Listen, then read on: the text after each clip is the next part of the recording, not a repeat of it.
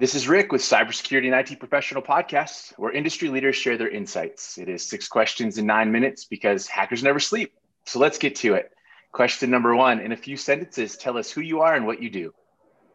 Sure. Thanks, Rick. I'm Swathi Young, and I'm the Chief Technology Officer at Integrity Management Services, where I help them provide cutting edge technology solutions for our customers, predominantly US federal government agencies, as well as a few commercial customers.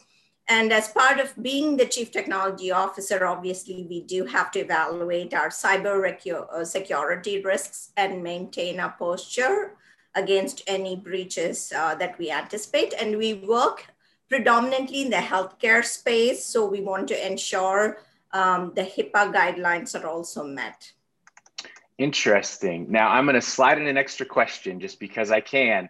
I know that you guys are a woman-owned company. How does that play into what you do? Absolutely. So interestingly enough, the US federal government do have certain set-asides for a woman-owned small business. So we are a woman-owned small business, and our CEO and CFO who own the company are also women. And we have very strong, diverse team where we encourage diversity both in our leadership as well as in our team members. And that plays nicely because diversity and inclusion is on everybody's mind, but we have been DNI first from our inception. So it plays really well, bringing it to the forefront this year. That's splendid. That's what we love to hear. Question number 2, what's the best thing about being a cyber professional? Yeah, what I find exciting is to find out the cutting edge technologies, especially since I work on artificial intelligence and machine learning, and how AI is being used in the world of cyber. So I call it using the diamond to cut the diamond. The hackers have become very conversant in using AI to attack. So we have to use AI for defense, and AI is amazing in the sense it can help with a broad range of cyber risks. And I can bring to mind 3 use cases. Number 1 is using AI for your continuous monitoring of who is accessing your data. So monitoring is on top of every cyber professional, and AI can help in continuous monitoring.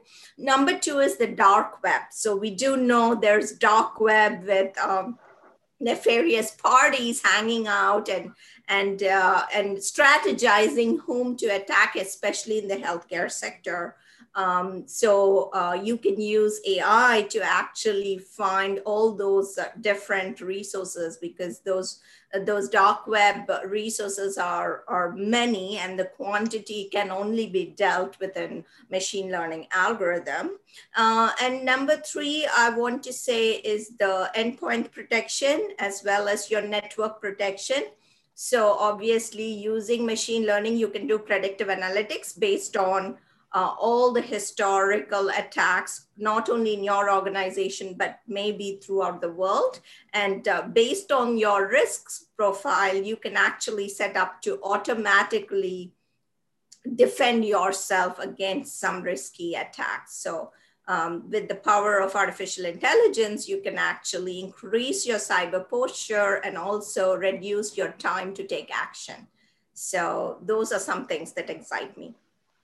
That's what excites me too. I'm in that same space, so I love to hear about it. Question number 3, I hear from other industry leaders that cybersecurity is a top concern.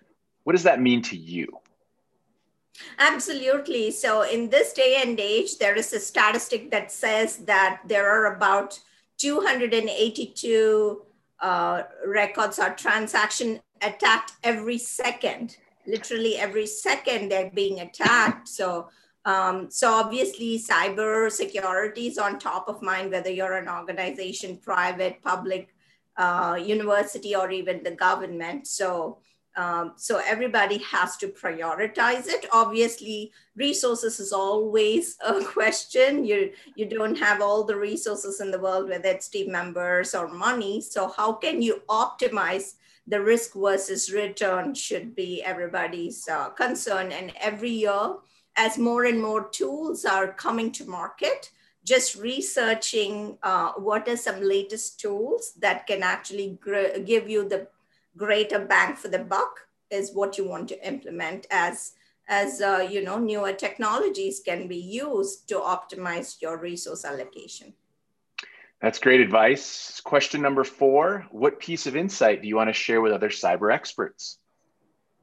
Again, I'll go back to using artificial intelligence and machine learning. I know there are multiple use cases of AI and ML that I see in healthcare and finance sector specifically, but it has not yet penetrated the cyber industry as much as it can. So what I would advise them is to take a look at multiple tools out there. And if you want, you can start small, like basically using machine learning maybe for your monitoring. If you're an organization of 500 employees, for example, what data management or what data access points do you have for those employees? You must be using a monitoring tool.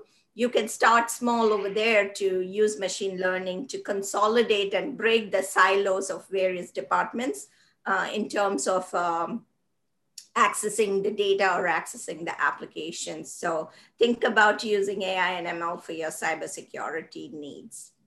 Love it. Love it. I can't agree more. Question number 5. What other successful cyber professionals like yourself would you like to acknowledge that should be on the podcast?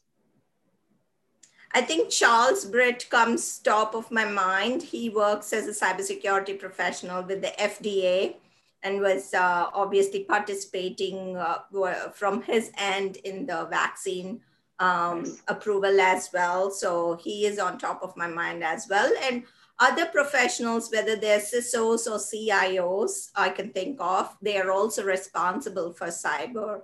Mike Cannon is the CTO of Stafford County, and he is on top of all emerging technologies and is responsible for cybersecurity threats in the county as well. So there are quite a few people in my network who are CISOs, CIOs, as well as cyber professionals.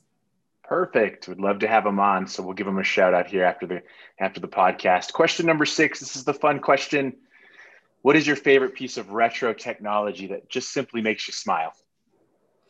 It actually makes me laugh is a telephone, because I grew up in India, and India is so funny. So when I was growing up in the 80s in India, we had telephone system controlled by the government. And it had such a long waiting time that nobody wanted to own a telephone. And in the 90s, I remember there used to be some booths that was long queues to actually use the telephone.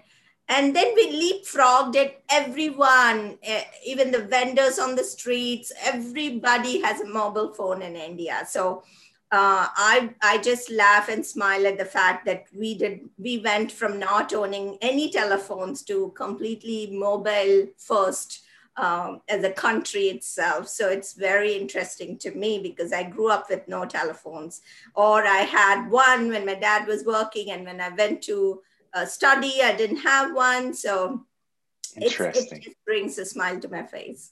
That's a great story. I did not realize that. And so I appreciate you sharing that with me. Absolutely. You did it. 6 questions in 9 minutes, because the best know when to be concise and when to end. Thank you so much, Swathi, for being on. It was epic having you. Make sure you check out more episodes and insights from Cybersecurity and IT Professional Podcast. My name is Rick Mishka. Stay awesome, my friends.